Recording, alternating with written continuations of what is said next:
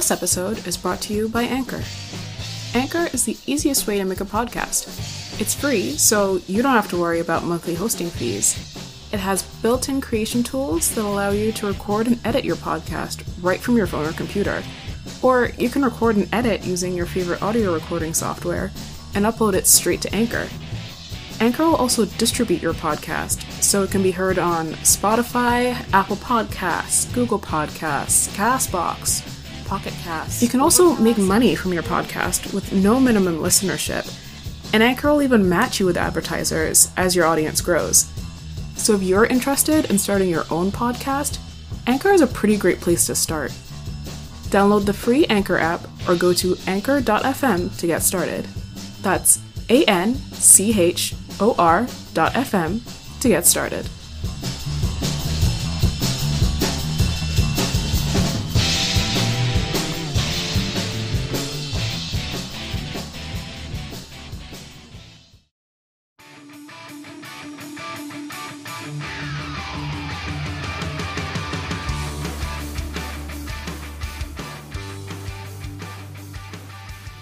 Hi, you're listening to Two Weebs in a Trench Coat. I'm Suzanne. I'm Madison.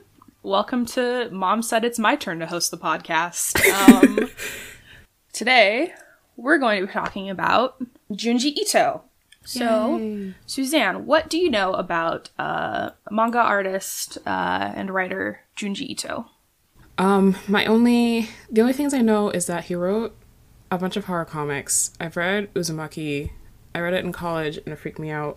And he's also the guy who wrote the, I think, Amigara Fault that everyone memed the heck out of. Yup. This is my hole. It was made for me. That even, Steven Universe parodied. Uh-huh. And also that he writes horror manga but is very afraid of his cats for some reason. Yes. Oh my god. I love his cats. They're very good. The one with the skull on it, Yon, actually has a skull marking on it in real life. That's not just a joke he made for the manga to be more spooky. Like, the way that the patterns on Yon's back look, it actually looks like a skull. That's kind of intense. Yeah, and perfect for Junji Ito. So, to get started, I'm going to list off my sources. Wikipedia, Nightfire Books, CBR.com, 840, Yadatachi.com, Sabukaru Online, The Artifice, IGN, Gra.p.jp, and the Borenheist.wordpress. So getting started. Junji Ito was born in July in 1963 in Sakashita, which is now a part of Nakasugawa, Gifu. Hopefully I said that right. Please, I'm gonna give a standing apology to anyone who speaks Japanese or is from Japan. I'm sorry. Fun fact about Sakashita, it was a town located in the Ina district in Gifu, but as of 2005, it was subsumed with a bunch of other small towns and villages in the Ina district into the expanded city of Nakasugawa. And so that small town does not exist as an independent municipality anymore. Where is that in terms of, north, south? Let's do the easy way for most Americans. Where is Gifu related to Tokyo? It is in between Tokyo and Kyoto. So it is, okay. It's sort of in the southern area. It's 380 kilometers from Tokyo. Yeah, so it's sort of in the middle of Tokyo towards the coast, because it's also next to Chibuya on the little peninsula. I say, oh, okay, I know where anything other than Tokyo and Kyoto are. Yeah, and Osaka. Because we're painfully Western. So Junji Ito, because he was born in 1963, Japan was very different than what foreigners would know it as now. So he grew up in the countryside in a very small city next to Nagano. Apparently, in the house where he lived, the bathroom was at the end of an underground tunnel, and it was infested with spider crickets. Oh no. Which is horrifying. He's been quoted as saying, "I couldn't go to the bathroom by myself, especially since the bathroom in my house was at the end of an underground tunnel. In my house, when you went down the tunnel, we had a storage shed there with an earthen floor. Today, the foundation would have been concrete, but in those days it was exposed earth, and spider crickets would often be there. They look like crickets. We used to call them toilet crickets because they often showed up in countryside toilets. They've spotted bodies, rounded backs, and very long legs, which they would jump all over the place with as soon as you got near them. They really frightened me." And that's actually a theme of, like, crickets and bugs show up in a couple of his works, too, so it definitely did have an influence on him. Yeah, I can imagine having to go to the bathroom tunnel would have an impact on you.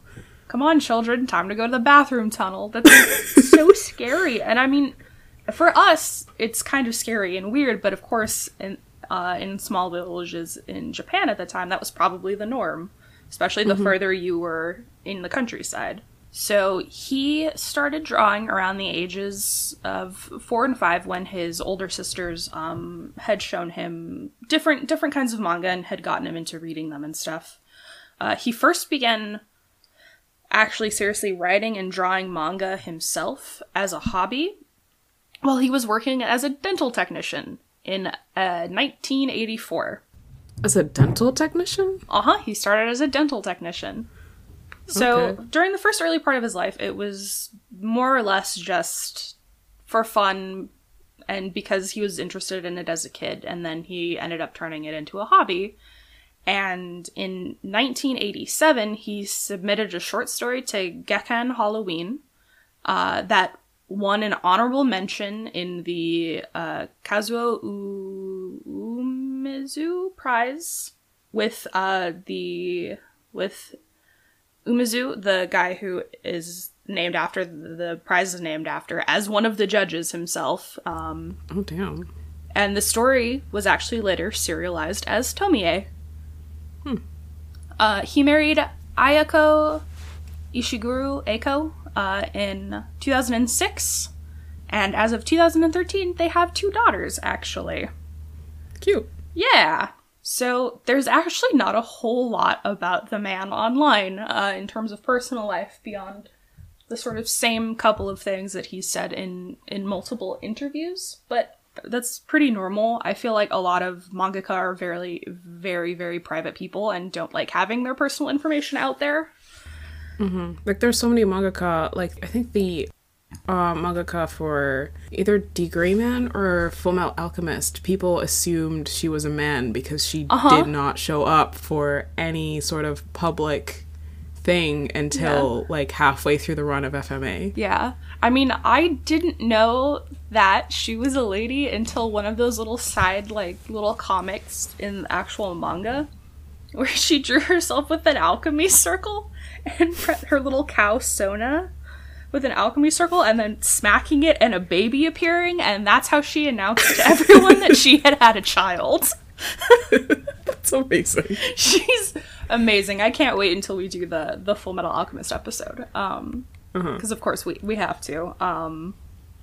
But she's very funny.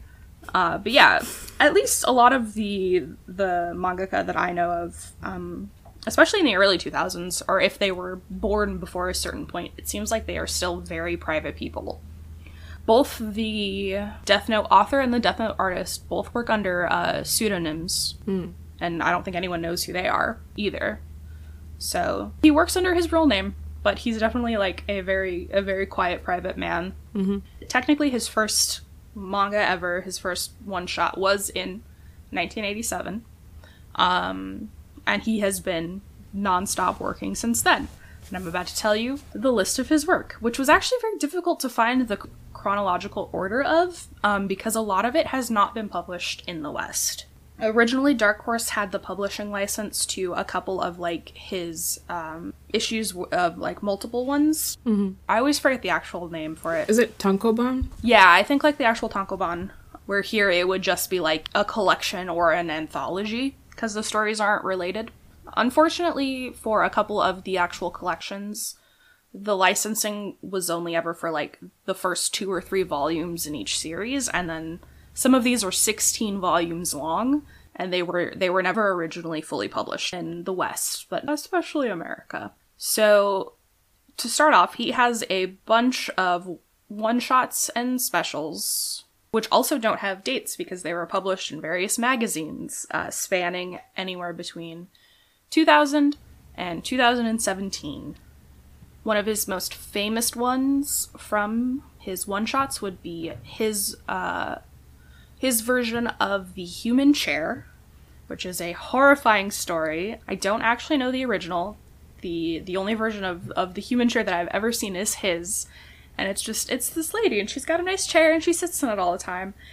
And then eventually it's found out that the dude who made it was actually, like, in the chair the whole time, being sat on, and the police came and were looking for him, and they opened the chair, and there was, like, a human-shaped just fucking hole in it. No, I don't like that. Horrifying. Absolutely horrifying. Is that, like, because it sounds familiar, is that a famous story? Yes. Or is it kind of like, did someone write it and we know who wrote it? Or is it like... Yes. Okay. Yeah, I've never read the original, but it is a short story written by a Japanese author, Edogawa Ranpo. It was published in 1925, originally. Mm-hmm. It was made as a movie in 1997. Junji Ito's version is a sequel in which the ending is a little bit reimagined. I could not tell you what the original one was, because I have not read it. Yeah, I haven't read it either, and I don't know if it's translated. I feel like it should be, because Edogawa Ranpo is, like, Japan's Arthur Conan Doyle. Like, he's a very famous... Yeah. I think mystery author. He's, like, part of Detective Conan. Like, the reason why he's called Edogawa Conan is because he took his name from Edogawa Ranpo and Arthur Conan Doyle. Oh my god. I did not know that. That's amazing. But you're talking about... one of the most famous stories he wrote was this adaptation of The Human Chair. Yeah, it's one that, as far as his one-shots go, or his specials, that were only in magazines, is one of the most well-known ones, because it has been at least fan-translated into English. And there's other ones such as Demon's Voice, and apparently he did a version of Snow White once. Oh boy. Yeah. But out of this list of, like, a few of them, I've only ever read or seen Human Chair. Mm-hmm. And so his actual volumes start with the Horror World of Junji Ito collection, which is a 16-volume series. Volume 1 and 2 are the republished Tomie stories and the actual series. Volumes 5 and 6 are Suichi? Maybe? Stories. The rest are standalone short stories collected from the various magazine publications. So if you wanted to read those ones, good luck. Anything past Volume 3 has not been translated into English, officially, as far as I could tell. You could probably find fan translations at this point. But Volume 16 from 2014 actually was a retelling version of Frankenstein. Oh, yeah. So he's actually done a couple of Western fairy tales and, like, stories and repenned them as manga in his collections, which is pretty cool. But I prefer his original stuff. I like his original stuff better. Yeah, there are a couple on that list that I did not know existed.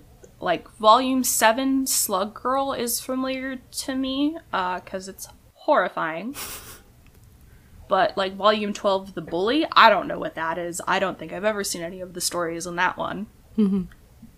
Those span from 1997 to 2014, the Horror World of Junji Ito.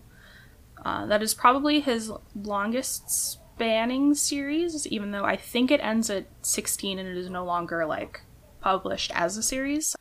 If there's a new collection, it's called something different. Uzumaki, came out in 1998. And Gyo, his other one, with the fish and the legs, came out in 2001, and also included 2 bonus stories, The Sad Tale of the Principal Post, and The Enigma of Amigara Fault. So, 2001 is when everyone's favorite meme came out. Museum of Terror, which is where I believe I first read him, because the first 2 volumes, again, were published in English. And these were the ones that were at the very small comic book store that I used to go to where I lived growing up around middle school, which I talked about in episode 0. Mm-hmm. They had the actual Museum of Terror volumes. This came out in 2002 and was 10 volumes collected from a magazine, which was apparently a girls' magazine called Halloween. Okay. I mean, awesome. I want to find it. I want to read it. Was it spooky all the time? Or did Junji Ito just write horrifying stories for this shoujo magazine? We don't know. I don't know. I tried to look. Google was very unhelpful in this regard. It'd be very funny if it was just a bunch of, like, cute romance stories and then... Junji Ito? God. Well, apparently, the girls who were reading... this magazine Halloween actually really liked the Tomie series, and a lot of them had sent letters to Junji Ito about how much they liked Tomie and like wanted to be her, which is not the greatest thing considering. So volumes 1 and 2 again were all Tomie. Volume 3 was The Long Hair in the Attic, which sounds familiar, but I don't think I've ever read it. Mm-hmm. And the rest of them have not been translated to English, and I'm not going to try to pronounce them because I'm sure I've already embarrassed myself enough with attempting to pronounce Japanese. There are 10 volumes here. The last one came out in 2003, actually, so it was a much shorter run. Mm-hmm. And then he has a lot of just actual standalone works. Mimi's Ghost Stories came out in 2003. Hellstar Remina came out in 2005. Voices in the Dark, 2007. New Voices in the Dark, also in 2007. One of his most famous works, Junji Ito's Cat Diary, came out in 2009. Jan is, again, the white cat with the skull-like markings, and Mew is the fluffy Norwegian forest cat. And that's about his wife and his cats, and how he is terribly haunted by these new entities that have moved into his home. All done in his traditional, very eerie style, but he apparently does love the cats very much, and everything is actually fine. But if you're not into his more horror-centric or body horror works, I would at least read The Cat Diary, because it's very funny. Mm-hmm. In 2009, he also came out with Black Paradox. Rasputin the Patriot in 2010. Interesting. Could not tell you what that's about. Fragments of Horror in 2015. Dissolving Classroom 2017. Shiver also in 2017. Quick content warning for Shiver. I have not read it, but if you have trypophobia, it's apparently pretty rough. So just be careful if you're gonna try and find any of these. I've seen some screenshots of Shiver, and it's apparently got some pretty bad trypophobia stuff. Smashed is a collection that came out in 2019. Censor also came out in 2019. And his latest one, No Longer Human, came out in 2020. So he has a very long body of work starting from the 80s. He's been chugging along. It's interesting because I always thought that I guess he has been kind of well known for a while now, but I always assumed that he started being more well known in the 80s, and it's more in the 2000s that he started publishing more, and then much later in the 2010s because those later titles are much more familiar to me, I think, because they're the ones that have actually gotten official English translations now. Yeah, you can absolutely tell on Wikipedia which ones have sort of gotten translations, because they usually have links. Yeah. And you can see what they are, on other pages.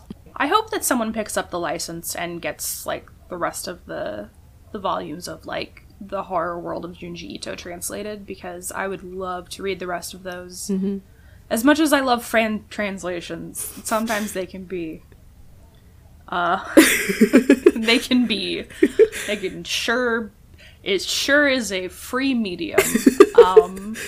I say as someone who couldn't even attempt to translate anything, so it's kind of like getting your music off of LimeWire. Like, you're gonna get a kind of shitty quality probably, but it's free. Oh, just like Tumblr sure is a free website. You put up with a lot for free. But unfortunately in this case, it's like a lot of fans in the West would like love to actually support these authors, but for whatever reason the publishing houses and companies just aren't picking up the licenses and bringing them over, which really sucks. Because I don't like want to steal his work to read it, but I want to give the man my money. Yeah, I assume it has something to do with they only have a limited number of licenses they can afford, and they probably want to prioritize stuff that is up and coming than going back and doing older stuff. But I think they could definitely stand to still make a lot of money if they publish the older stuff, because he's so well known in the West now. Yeah, like I wish Dark Horse specifically would pick up their license again and at least finish off those series. Makes me sad. Next, I'm going to go into what his inspirations are on his work. Aside from the horror bathroom tunnel? Besides the horror bathroom tunnel, yes. Tomie was actually inspired by the death of a classmate when he was younger. He apparently felt strange that a boy he knew had just disappeared and, like, no matter what, was just never gonna show up again, even though he kept expecting, like, this classmate to come back. So that transformed into the idea of a girl who was supposed to have died, but then just shows up as if nothing had happened, which is what Tomie is sort of about. There's a lot more about Tomie that I'll go into a little bit later.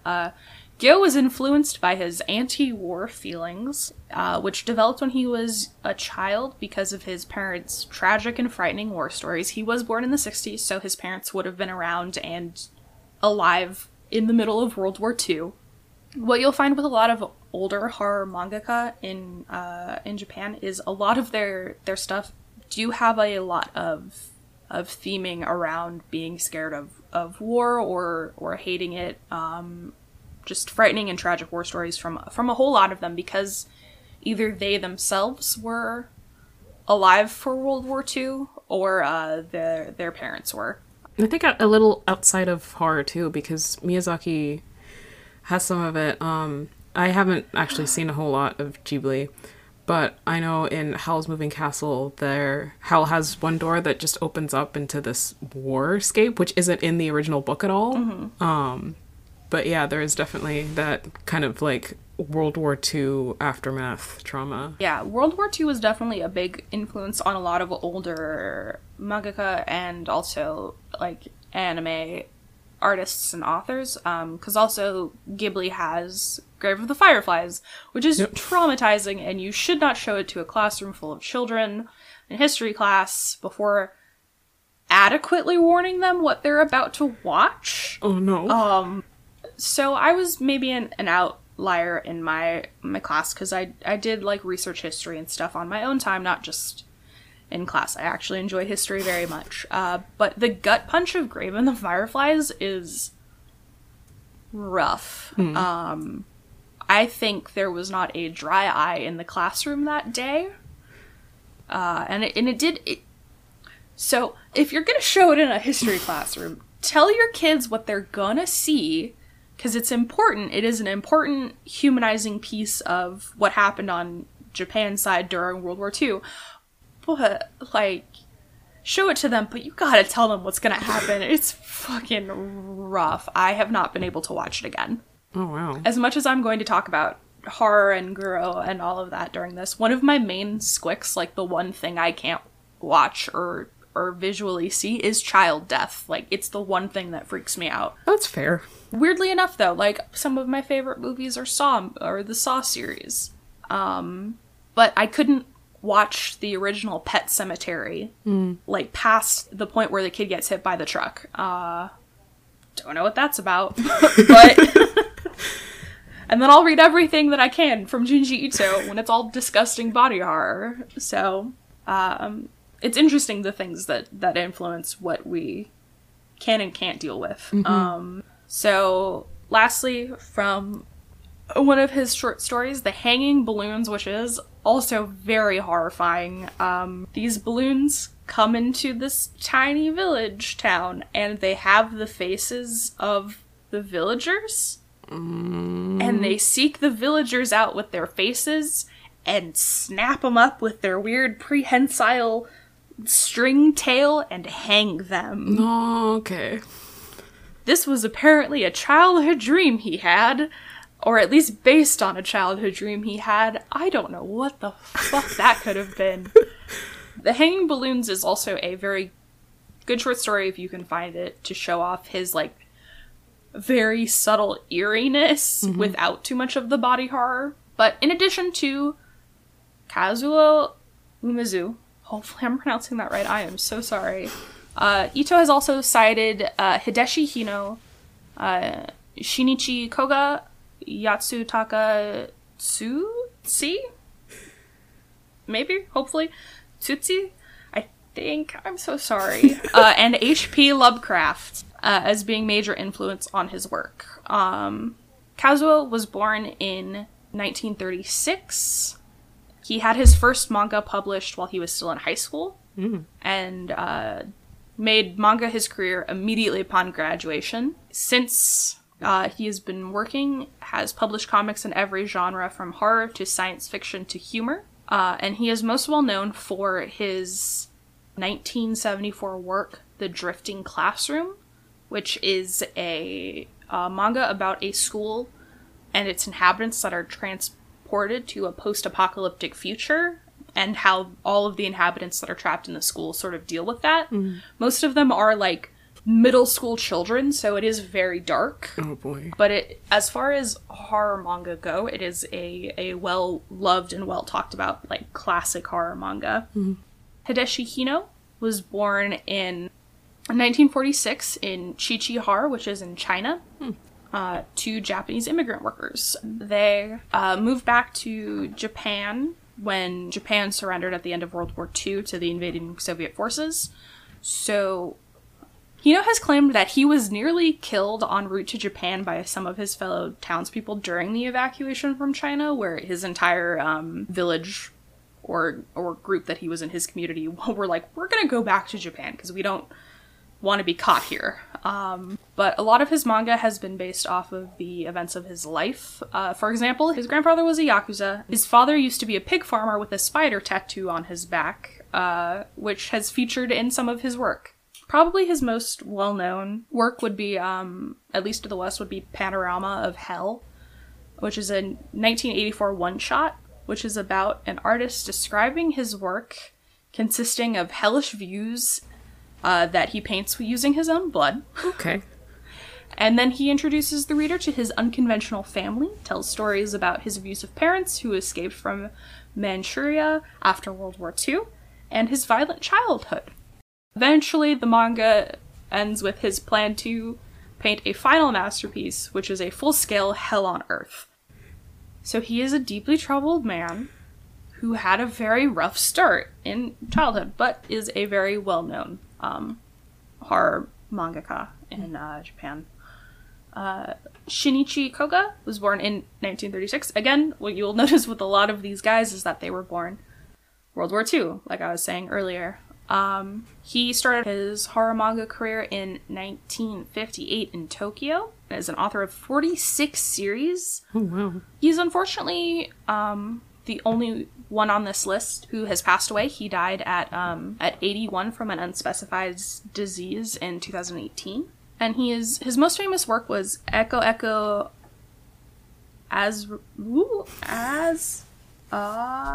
nope. I'm just gonna say Echo Echo Echo Echo. I'm not even gonna try.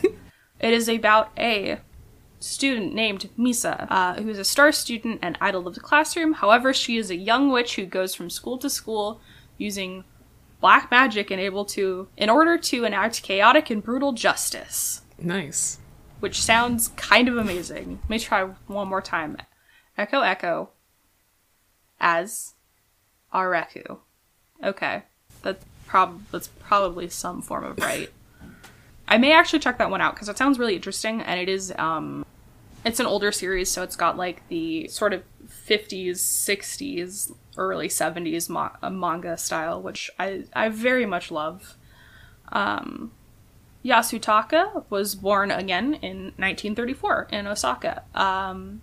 He is not a mangaka, but he is a novelist and a science fiction author and also actor in Japan. He won the Tanizaki Prize in 1987, which is one of Japan's most sought-after literary awards and was established in 1965. He is most well known for doing satire about Japanese taboos such as disabilities and the imperial family Tenno system in Japan, and has been victim to much criticism as a result, which is not unsurprising, and probably something that he would be the most well-known for in the West is Paprika from 1993. Not the actual movie, but the novel it was based on. Yeah. That is actually his work. Paprika, which, well, is the movie inspired Inception, I think. Yeah, Paprika was an influence on a lot of things. Definitely Inception. It is a very trippy movie. It's not safe for work. It's not kid friendly. It's definitely an interesting watch, though, and anyone who is sort of interested in the more esoteric part of anime and should give it a watch. It's more along the lines of like Perfect Blue, which is also an animated psychological sort of weird esoteric anime movie. Paprika is definitely a lot more colorful and fun than Deep Blue, than Perfect Blue. Finally, his last stated influence on his work is H.P. Lovecraft, who is most well known for the Cthulhu mythos and being so racist, even other racists at the time were like, dude, take it down a fucking notch. You're making us look bad, and we're normal racist for the time period. No, I will not tell you what he named his cat. You can go look it up yourself. The internet exists. We're not naming his cat on an audio podcast. Thank you. He was really racist and was scared of literally anyone who wasn't himself. Which features in a lot of his work where he others other human people because of minor differences. Like, he was a good author, but he was also really racist, and I hate that he's sort of touted as this, like, end-all be-all for, like, science fiction cosmic horror when we have so many better authors at this point. Who didn't name their cats slurs? Who didn't name their cats slurs. Exactly. Anyway, whenever I meet people who don't, like, look at Lovecraft critically, I sort of immediately, I'm like, I don't trust you. So most of Junji's influences are primarily Japanese, because he grew up reading a lot of these older manga from these older mangaka artists, who were around since World War II, which, like, in peak sibling energy, his older sisters showed him all of this horror manga. So, like, yeah, I'm the older sibling. I'd probably do that too. If my brother had any interest in horror stuff, he doesn't. I got all of it for whatever reason. He just plays Call of Duty. No, he doesn't play Call of Duty. He plays CSGO. And whenever I see him playing, I ask him, hey, is that Fortnite? Which he absolutely loves. So, Junji Ito has a lot of themes that he explores in his work. But primarily a lot of what he usually goes with for a theme, and what he usually even talks about in interviews, is that he writes about what scares him for a lot of it. Like, in Gyo, he's terrified of sharks. And this is my favorite story about Junji Ito, actually. So, He's terrified of sharks, which he has said on multiple occasions. And this is a quote from him. "The way I work is that an image or an idea will appear in my mind, and then I will expand that into a little nugget of weirdness. Then, after the fact, the ideals will get slapped on." So with Gyo, it wasn't that I was writing about environmental things. When I said that sharks are scary, and the thing about sharks is that if you don't go into the ocean, they're not scary. But what if they came onto land? Oh no. So his original inspiration for Gyo was, sharks are scary, but they're only in the water, so you don't have to worry about it. But what if they came out of the water? And I'm pretty sure Gyo is also one of the more memeable ones too. Like, if you see, there's like a panel where two people are in, like, I guess a ship or something, and then a shark slams through a door. Like, I'm pretty sure that's from Gyo. Again, he has been quoted as saying that one of his biggest fears is that he is war. And he said, "I know that it's not an exciting reply, but in the end it all boils down to a fear of death. Also, when mysteries hint at death, situations where I fear there is impending danger, where something unknown lurks ahead, things that heighten my insecurity, and then the cricket spiders I talked about earlier. Or centipedes, millipedes, and cockroaches. They frighten me too." So, honestly, very normal fears. Cosmic horror and bugs. Like, it's actually, despite his work being incredibly eerie and unsettling, like, he's actually afraid of very normal things. It's cool that he can take stuff that's mundane and find the horror in it. Yeah. That's actually his biggest thing, is sort of the mundane and finding horror in it. The universes that he creates in his stories are usually very cruel and capricious. The characters are victims of malevolent, unnatural circumstances for literally no discernible reason, and usually punished for minor infractions way out of proportion. So he focuses on what it means to be human in extreme circumstances. His stories are usually full of monsters, and a lot of the time are monsters born out of people who lost their humanity, like in Uzumaki and Gyo. Uzumaki specifically. He has been quoted as saying, "For him, it is the human who has the potential to make the most fear, either physically, whether by his actions or his psyche. There are plenty of parts of the human that can be scary, and my goal is to use the human to try and scare readers as much as possible." Which he does very well. Yep. Some of the other themes that you can see in his work a lot of the time are jealousy, envy, body horror, compulsions, the breakdown of society, deep-sea organisms, because the ocean's weird, which is fair, the inevitability of your own demise,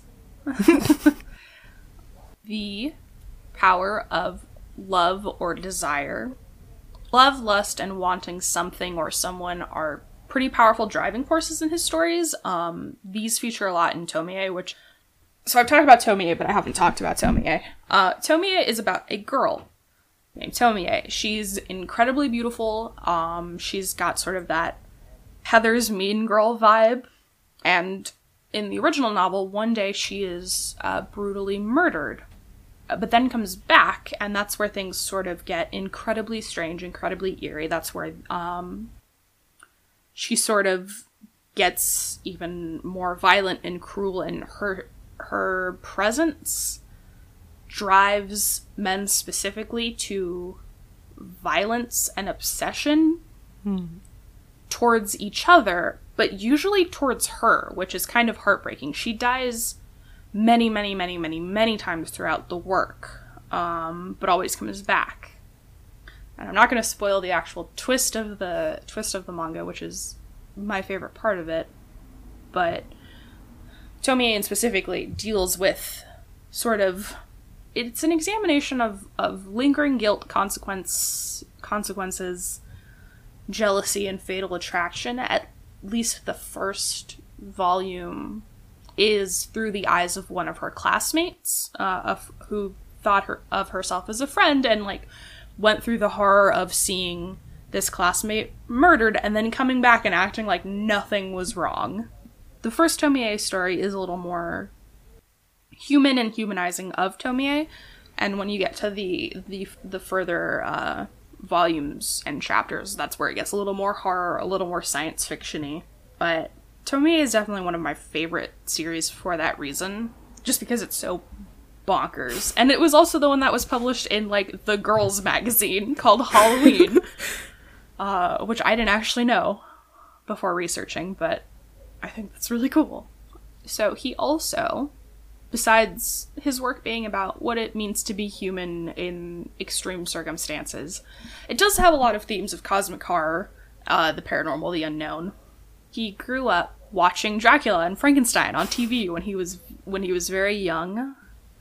Because he lived in the countryside, there weren't any movie theaters nearby, so he could only watch movies when they showed up on TV. The 70s came around and the occult boom happened. He saw things like The Exorcist on TV and the original Suspiria, which is crazy to think that that showed on TV in Japan. Yeah. Because, like, The Exorcist, by today's standards, is, like... Yeah. There's worse, but, like, it's still a pretty dark movie. Back then, there were protests against it. Yeah. The religious mob came at it in full force. There are still creepypasta and rumors and theories about the set being haunted because of all of the deaths surrounding the film before and after, unfortunately. But stuff like The Exorcist and Suspiria, he likes, well, at least Suspiria. The Exorcist is more hardcore horror, but things like Suspiria are like horror, but not exactly. They're more like reality, but a step to the left, which I can understand. I do very much like the uncanny valley, the liminal spaces where things are just slightly off too. But he is strongly drawn to the paranormal phenomena. He has been recorded as saying as well. Which is funny because in a lot of his most well-known work, none of it is actually would be qualified as paranormal. It is mostly cosmic horror, which you can see the influence of I named my cat a slur Lovecraft a lot more. Let's see. I talked about him writing about how he thought sharks would be more scary if they were on land. Uzumaki, specifically, out of all of his other work, deals with sort of the idea of obsession and how it can overpower literally everything else. In Uzumaki specifically, it's also a lot of making the mundane scary, because it's just this small town that everyone is sort of very bored in. So when these spirals, which would usually be mundane because they're everywhere, they're in our fingerprints, they're what happens when water goes down a drain.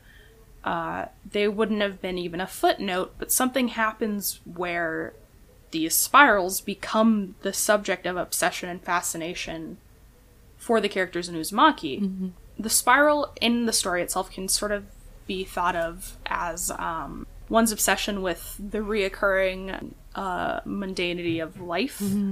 How one can be obsessed with day-to-day life to the point of insanity. I know that that probably rings a lot more true now when we've been in quarantine for like a year and some change, where there's not really much else going on and we have to be our own zookeepers and give ourselves our own enrichment, or else you start obsessing over the very mundane and little things and the monotony of what's happening. And I know that that's even harder for people who live alone currently. But I like Uzumaki. It's scary. I like the Slug Boys. Yeah, I read it because I had heard people mention it a lot. And I think I read Amigara Fault because Tumblr was super into it, and then I was like, what else has this guy done? So I went and read a fan translation of Uzumaki, and I read it on my laptop sitting in someone's dorm room, and I just like shut everything off because the story is so fascinating that I had to sit there and read all of it in one go to find out what happened at the end. But yeah, he really knows how to write a story that draws you in and does not let you go until you get to the end. Yeah, a part of that is actually the technical way that he sets up the manga. Is it's called the page turn.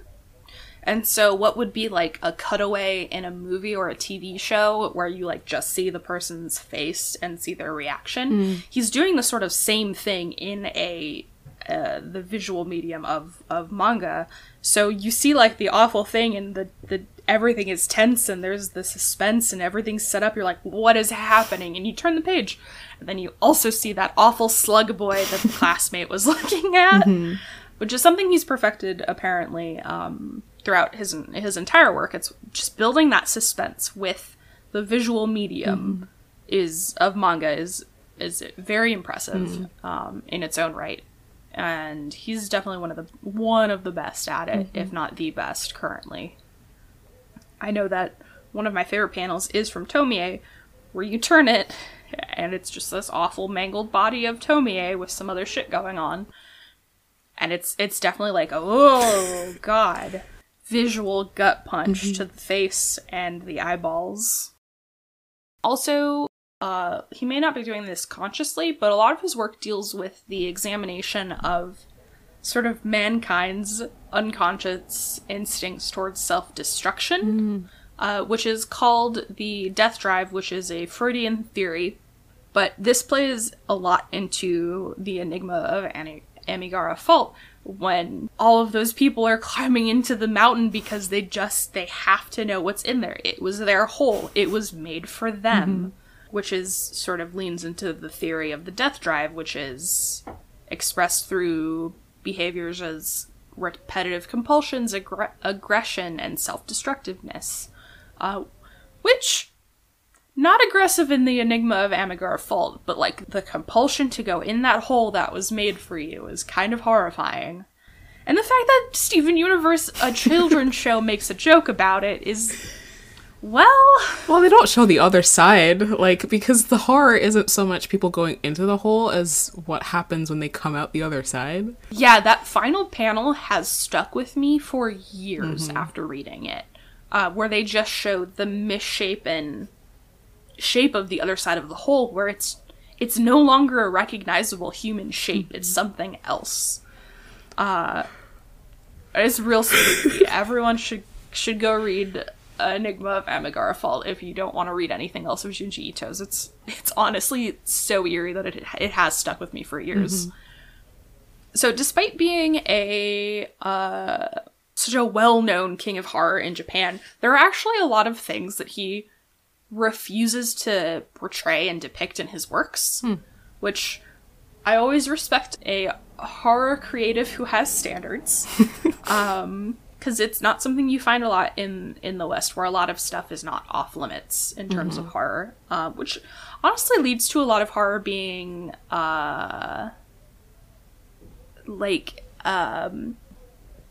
boring, a boring, repetitive, like jump scare for jump scare's sake, or blood and guts for blood and guts' sake. It's when people don't have their own personal limits on, like, what they think is a good topic for horror, a lot of horror becomes weirdly cookie cutter, because then it's just a game of trying to one-up each other. Yeah, like, who can make the most disgusting thing that'll shock people next, and not so much what will be interesting. It's not so much what's the best story to tell as what will have people leaving the theater telling their friends to go watch it, because, oh, it's so gross when this and this happens. Yeah, compare, Human Centipede versus something which I am a big proponent of, which is that the first 3 Saw movies were actually good and were a closed storyline that had a beginning, a middle, and an end. And yeah, it was gross, yeah, it was awful, but there was a for the first 3 Saw movies, there was a point to it instead of just a cash grab, look at what's the next gross thing we can do when our movie comes out. Whereas Human Centipede's just like, haha, wouldn't it be funny if these 3 people were just a one person? But what if their mouths touch their butts? It's a lot more horrifying than that. I like taking the piss out of Human Centipede because I think it's stupid. But the actual movie itself is not the first Human Centipede, I should say, because there are multiple. The first Human Centipede itself is not awful. It was an interesting concept. It was interestingly done, but because of that one-upmanship of no-holds-barred Western horror, now it's just a drop in the bucket of everything else that's come out since. That's just trying to one-up it, which sucks. I think it limits creativity, honestly. I wish people would focus more on, like, the actual eeriness of true horror instead of just like, oh, what if we do this jump scare with this spooky music? Ooh, that's scary. I think that's part of the reason why I personally don't watch horror. One, because I'm a huge weenie, but also because I just don't do well with gore and jump scares. So Yeah. I can't watch. I don't think I'd ever be able to watch something like Human Centipede, but maybe I'd watch The Exorcist eventually, or I watched Get Out. The scariest I will go currently is Get Out, which wasn't even that. It's that kind of eerie horror, not so much like jump scares, gore horror, which I really liked once I got past being like watching from behind a pillow. Yeah. But see, Get Out is like the complete opposite scale of what I was just talking about. Yeah. When I first saw Get Out, I would literally not shut up about it. It's so good though. Because it's so good, and Jordan Peele manages to make the Black experience in America resonate with, make white people think about it and why it's horrifying. Yeah. And resonate with other people of color who, of course, have both the same and different experience as Black people in America, but like shit like getting beat up by the cops and like not calling the cops because they're gonna kill you. Like, it's more infrequent with other POC communities, but it still happens, and that's still stuff that's horrifying and resonates with us. So, like, sitting there and just feeling so viscerally uncomfortable and immediately not trusting his fucking white girlfriend. God, I love Get Out so much. I love a people who make interesting horror. But bringing it back around, some of the things Junji Ito specifically refuses not to portray in his work is illness or discriminatory issues in Japanese horror. So that's why you won't find, besides like obsessive compulsions, you won't find sort of like, oh, this person's got the mental illness, so they're scary. In his work specifically, which is unfortunately like asylum horror is a big trope and theme in a lot of Western horror, specifically American. Because, ooh, the mental illness is scary. Ooh. I'm sorry I have depression and probably ADD. So spooky. So scary. But I respect someone who refuses to not write about those things in his work. He also refuses to tackle things that hit too close to real-world horrific events, like, for example, the Holocaust and other, like, he'll write about war stuff or be inspired by the horrors of war, but he won't directly, like, write about war crimes like that for shock value, which is, I appreciate. Again, a horror creator with morals and standards. And also things like bullying, which he considers to be a tremendous societal problem. Like, hell yeah, I appreciate that. I will take bullying in little crumbs and little tastes, and usually, weirdly enough, not horror medium, like Heather's in Mean Girls. Like, bullying is, it's definitely a trope in Western horror, but it's not something that's as common anymore. Like, it's not like 2001 where you have, like, the nerdy friend and the hot friend, or, oh, she's hot only when she takes off her glasses. That's not as widespread anymore, but it exists in a lot of more historical media at this point. I might be wrong about this, but I feel like it's more of a problem in Japan that has a, like the culture is a lot less individualistic, so deviating from the norm is punished a lot more frequently. Mm-hmm. Like, one of the threads in Wonder Egg Priority, which is airing right now, is the consequences of bullying, and what happens to the people who deviate from the norm. And I don't know how common it actually is. I don't know if this is kind of like when kids in anime hang out on the roof kind of thing, where it's like, it doesn't actually happen. But that's definitely something that comes up a lot, is the kids who get bullied for not being like everybody else or being different in a way that everyone else doesn't like. Yeah. So I can understand why he wouldn't write about that when it's a more severe problem in Japan. Yeah, especially when you consider the rate of unfortunately suicide in Japan too. Mm-hmm. It makes sense that that's something that he would not choose to write about. Mm-hmm. He also, this still hits a little too close to home. He refuses to write about the uncanny ability of people all over the world to accept blatant lies from their leaders without questioning anything. Wow, I can't relate to that at all. That's weird. Can't relate. Oh. Oof. That one hits a little too real. It's a topic that I think is interesting to explore. Mm-hmm. But there's just a fine line between exploring the phenomenon and like making fun of the tribalism it causes. Especially in America, as a very, very based towards the individual. Like, yeah, America, give me my rights. It's, I don't know. That's something I could talk about for hours, and I don't want to on this anime podcast. Talking about Junji Ito. One thing he was not a hard no, but he was reluctant to draw was sex scenes. But he apparently recently broke that personal taboo while working on No Longer Human, which is his manga adaptation of Osamu Dazai's novel of, I think, maybe the same name. Which apparently created a small problem at home because his two daughters usually have free access to his body of work. Oh no. But he has not shown them No Longer Human. That's interesting that he draws horror manga and he's like, but you can't see the dicks. You can't see titties. No titties in my house. Yeah, I mean, that's interesting. I was exposed to, like, horror very young, so I relate to that. I'm like, yeah, no, it's fine. I turned out okay, I think. I wouldn't recommend it to everyone, but, like, I turned out okay, I think.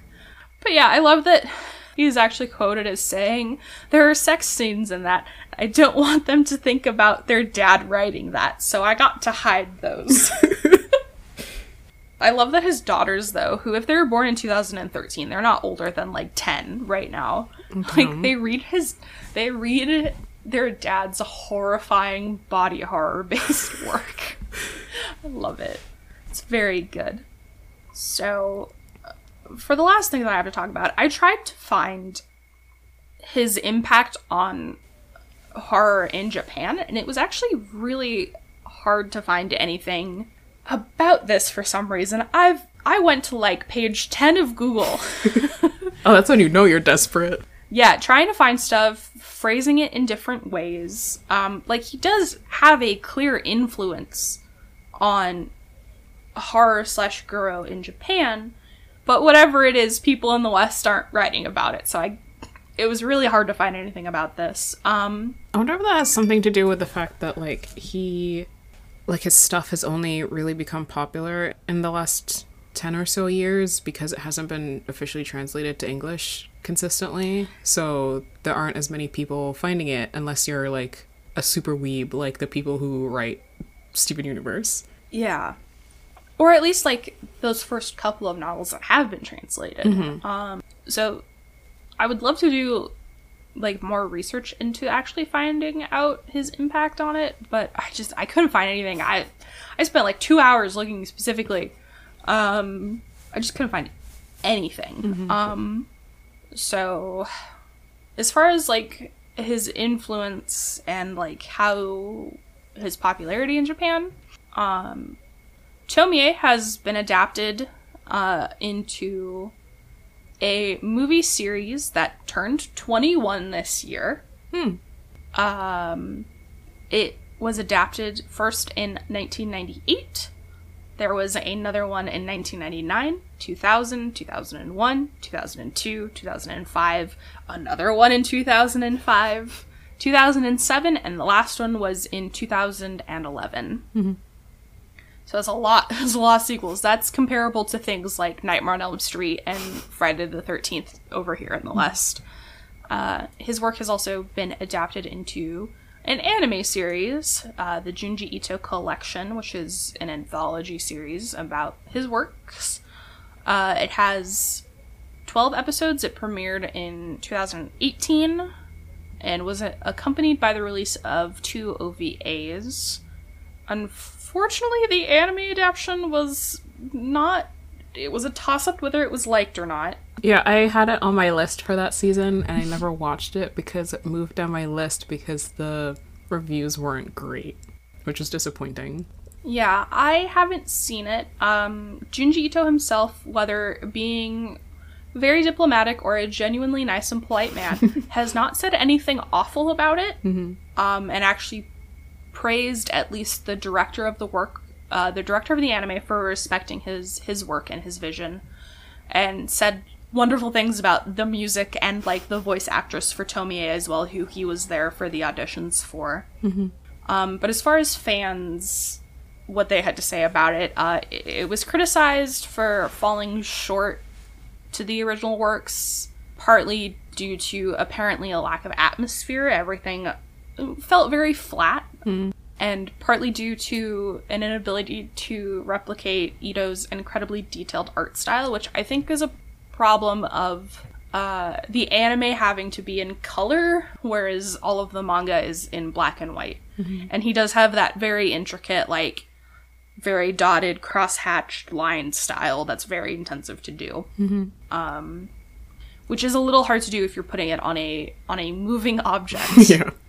I mean, from what I remember of, like, the previews, the colors did seem a little washed out to me. It did seem a little lackluster. I still haven't watched it, so I can't give a genuine opinion on it. But it's on the list. I'm gonna watch it at some point, and then I'll come back and be like, hey, this was actually okay, or hey, this was actually just as bad as people said it was. But again, Ito himself has not said anything negative about the series as far as I can find. At least not in public. Yeah, at least not in public. And in interviews, he was very nice and polite and praised at least the director of the series. So take that as you will. Uzumaki got a live-action adaptation in 2000. And is also getting an anime adaptation that was announced at 2019's Crunchyroll Expo. It will air in 2021 on Adult Swim's Toonami, which has come back. Oh, interesting. And it's a 4-episode...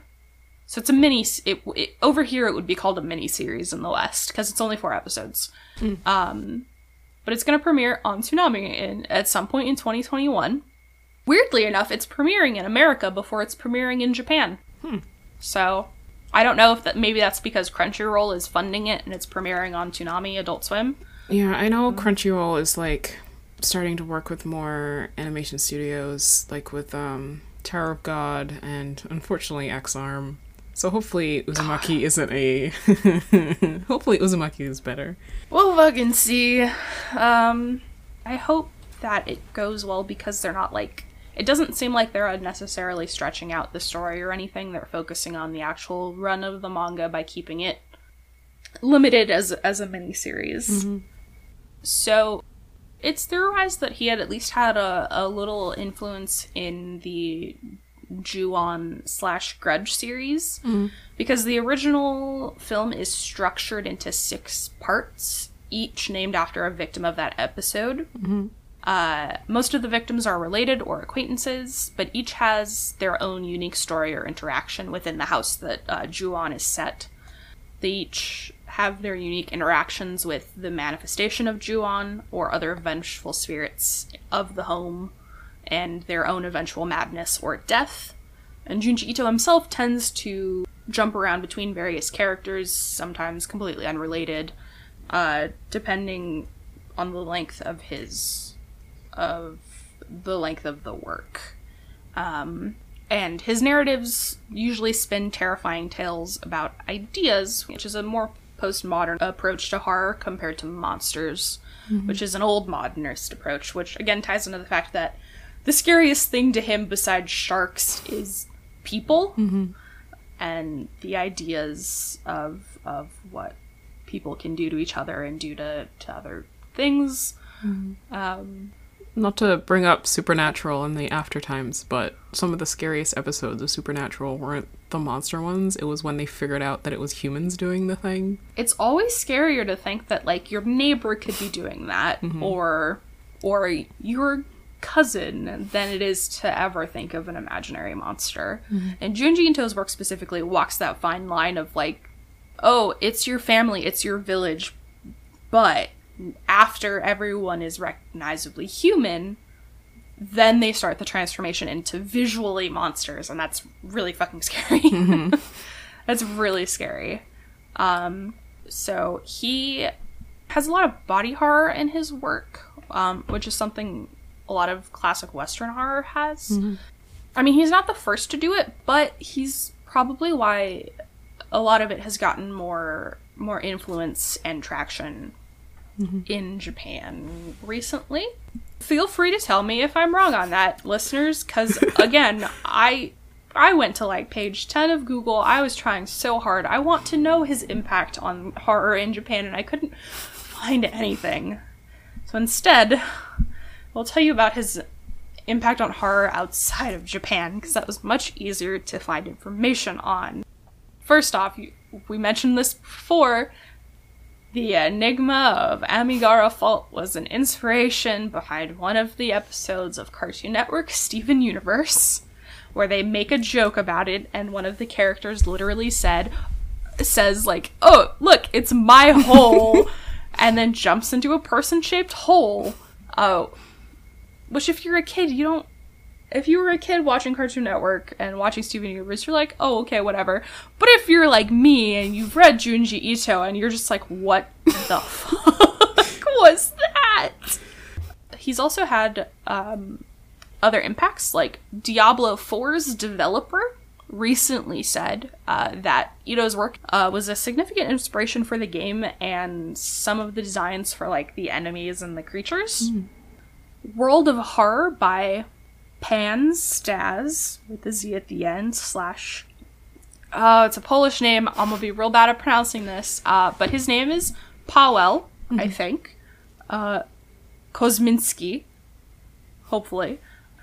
Paweł has created a game called World of Horror, which is a love letter to the cosmic horror work of Junji Ito, in his own words, and the 1-bit aesthetics of early Macintosh computers. It's a point and click. Armed with clues, spells, and your dwindling sanity, you'll investigate mysteries all over the city and realms beyond. This game, you can actually purchase it on itch.io. I'm actually probably going to, because it looked really amazing, and it is completely inspired by Junji Ito. And it's, the article I got the information from was called World of Horror is Poland's love letter to Junji Ito, so I'm really excited about it. Yeah, I've seen YouTubers talk about it, especially like the whole gaming side of YouTube. There are a bunch of like playthroughs and stuff. Yeah, I followed World of Horror on Twitter for a while, and then immediately, apparently, my brain forgot it was a thing and that it had come out. But I'm excited, and I'm definitely going to play it. Comparisons have been drawn between Tomie and the 2009 American black comedy film Jennifer's Body. Sort of because the same themes of like a beautiful girl in inspiring horrendous emotions in other people or committing horrible acts herself. Jennifer's body is about a demon takes possession of the titular Jennifer, who is played by Megan Fox, and she starts actively, like, hunting and eating dudes. And her, you could tell this is, you know, early, mid-2000s, because then her nerdy friend learns what's happening and vows to put an end to the carnage. So that's where it sort of branches off from Tomie, specifically. Because Tomie doesn't have control over what's happening to her, and doesn't necessarily, like, is not actively doing any of the awful things, for the most part, whereas Jennifer is actively eating dudes at her school. Yeah. But I can definitely see the comparisons and see why it's a thing. Finally, probably the one that everyone, if you enjoy Silent Hill as a game series, you will know this one, because I'm still mad about it. As a PT. Guillermo del Toro was cited on his official Twitter that Ito was gonna work on Silent Hills as a collaborator. We don't know to what extent. I mean, Ito has said specifically that he and the directors had lunch like twice, so nothing was officially set in stone. He never started work on doing any creature concepts or anything, but like they wanted him on the game. Everything I hear about what could have been Silent Hills, like, I'm, again, too much of a weenie to ever play these games myself, but I remember someone putting on the demo in their dorm room, and we all sat there watching someone play through it. It was the scariest shit I've ever seen in my life. And then afterwards, when it got cancelled, I was upset, and then when I heard that Junji Ito was supposed to have something to do with it, I was so mad. Yeah, I've still never forgiven. I have never forgot. Like, they fumbled the biggest bag. I miss her every day of my life. Resident Evil and Silent Hill are two of my favorite survival horror game series, and so ever since it got canceled, I've been so crushed. I think about it all the time. It makes me so mad. But luckily, despite Konami's blunder, Kojima still had Del Toro and Ito cameo in Death Stranding as characters. Del Toro's character, Deadman, plays a much bigger part in this story and is not voiced by Del Toro, because he is not an actor. The character just looks like him. But the voice actor sounds like him, which threw me off when I was watching a playthrough of Death Stranding. And Deadman has a lot bigger role in the game, which makes sense because they were supposed to, do Silent Hills together. But Junji Ito's got like a little cameo appearance as one of the clients you can deliver packages to. And the first time I saw it, I was like, wait, is that Junji fucking Ito? And I had to look it up, and it was. And that was a lot of fun. Yeah, that feels like a very Ito cameo too. Like, he wouldn't be a character, he'd just be like someone off in the background. Yeah, it feels very in line for what we know of the man. He's done a lot of stuff like in America and the West too. Like, he went on a tour of the Winchester Mystery House. Oh, interesting. And apparently loved it. There's a video of it on YouTube. I think in that same video there's also a part where either his translator or his tour guide is teaching him how to do the whip and nae-nae. And it's my favorite thing. He's so bad. He doesn't want to do it because he's bad at dancing and has no rhythm, but he does it anyway. And it's I'll send you the picture so we can put it up on like the Instagram, because I want to do booklets for like every episode if there's a visual component. And I need people to see this picture of Junji Ito doing the whip. It's my favorite thing. But sort of in conclusion, he's a very well-known, well-loved mangaka. I personally love his work a whole lot. It has been a big influence on the limited writing I still do, but a lot on the visual aspect of my job doing creature creation and wounds and stuff for horror movies, and what I do in the LARPs that I run for like wound simulation and stuff. He creates like very eerie, lasting horror that worms its way into your brain and sort of grabs on and doesn't let go. Mm-hmm. Like, I still visually can see a lot of the final panels of a lot of his work in my brain, even though I haven't read them in years, mm-hmm. like since middle school, like since 2006. I have not reread any of his work, and I can still clearly visualize the ending of The Enigma of Amigara Fault. I can visualize certain panels in Uzumaki. I can mm-hmm. visualize certain panels from Tomie. It's just, he has such a talent for creating work that just sticks with you, and I don't know how he does it, but he's a very talented man. Yep. I've talked about Junji Ito for an hour and a half. I hope this is good content in any kind of way. Yeah, no, it was interesting, because all I know about the guy is, I mean, there isn't a whole lot of information, but knowing about his influences and both what influenced him and what he has influenced and his kind of growing popularity in the West is cool to learn about, because I didn't know that stuff, so. Yeah, he's actually gotten a couple of re-releases. I know there was a art book that was just released that is just an art book, I believe. And I know Tomie got a re-release with a complete deluxe edition of all of the collected Tomie novels. Gyo got a 2-in-1 deluxe edition. Uzumaki got a 3-in-1 deluxe edition. So all of his most popular work is getting re-released in America, at least. Yeah, Twisted Visions is the art book specifically, mm-hmm. which I want deeply. It looks so good. So if people want to get to read any of his stuff, at least in the US, where could they go? Unfortunately, you gotta buy most of it. Viz.com may have some. Unfortunately, for a lot of it, you're gonna have to either find accurate fan translations or mm-hmm. buy it yourself. Just because a lot of it is only now being officially brought over to the West. Mm-hmm. I would honestly buy it because it's good shit. But yeah, from what I found, a lot of it is you just gotta read it online. You gotta read scans and mm-hmm. translations, which shucks, because I hate to promote that when there are like actual legal ways to read it that also support the artist. Mm-hmm. But you know, if something's not available, there's only so much you can do. Yeah. But he's got all those new collections coming out, so you should buy those because they're good. I'm gonna probably buy them after this episode's over.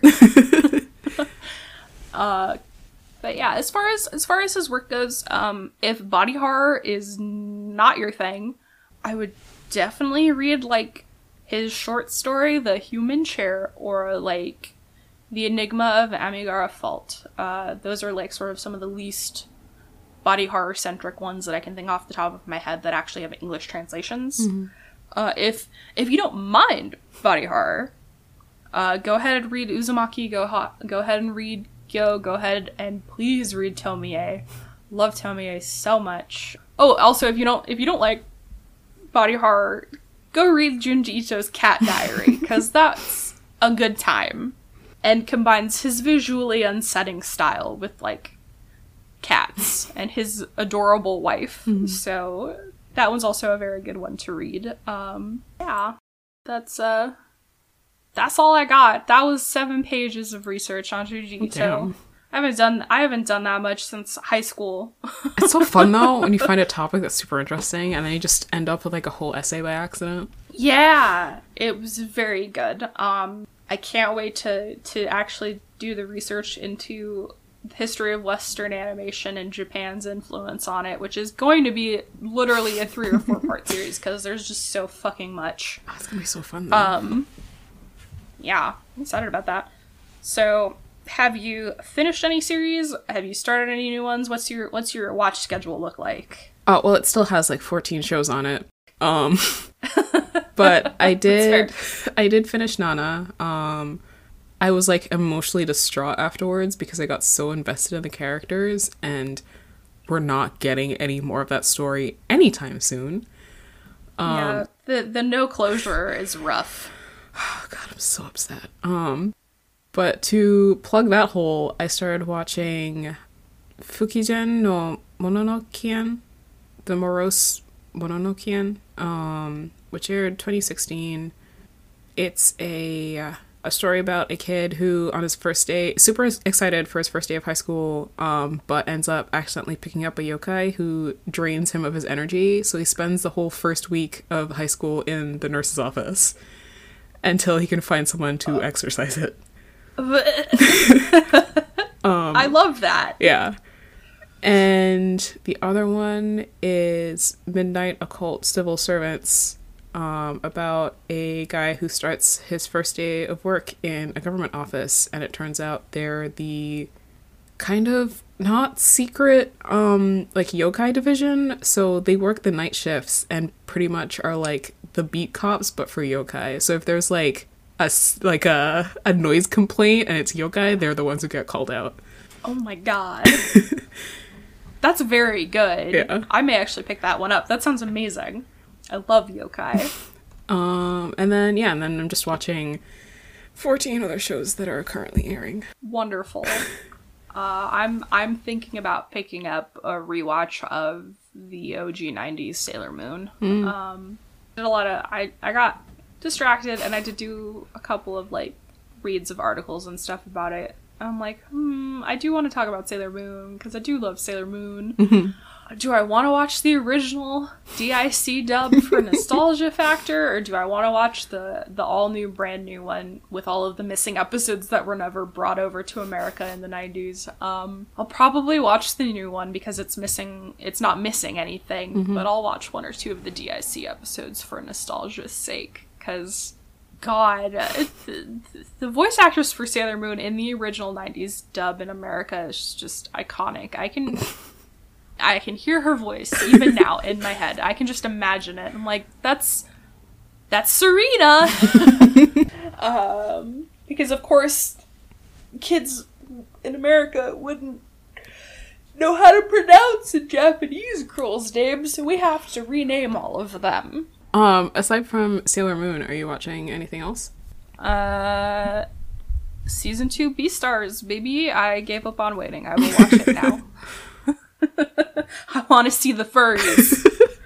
Yeah, I'm excited. I'm gonna start that tonight or tomorrow, probably. Yeah. Maybe a rewatch of Castlevania, even though that's not technically anime. Oh, do we want to get into the technicalities of what it is and isn't anime? I mean, we are gonna do an episode about that, so. But not yet. Not yet. No, today I just talked for an hour and a half about Junji Ito. Hopefully it literally was interesting in any way, shape, or form to anyone who's not Suzanne. Oh, it was cool. Yeah, so you can follow us on Twitter at weebsinatrench and email us at weebsinatrenchcoat@gmail.com. Our intro is Our Way by Vitney, and the music you're listening to right now is Chocolate Sunglasses by Drunken Foreigner Band. I'm Madison. And I'm Suzanne. And thank you for listening. We still need an outro, so once again, good night.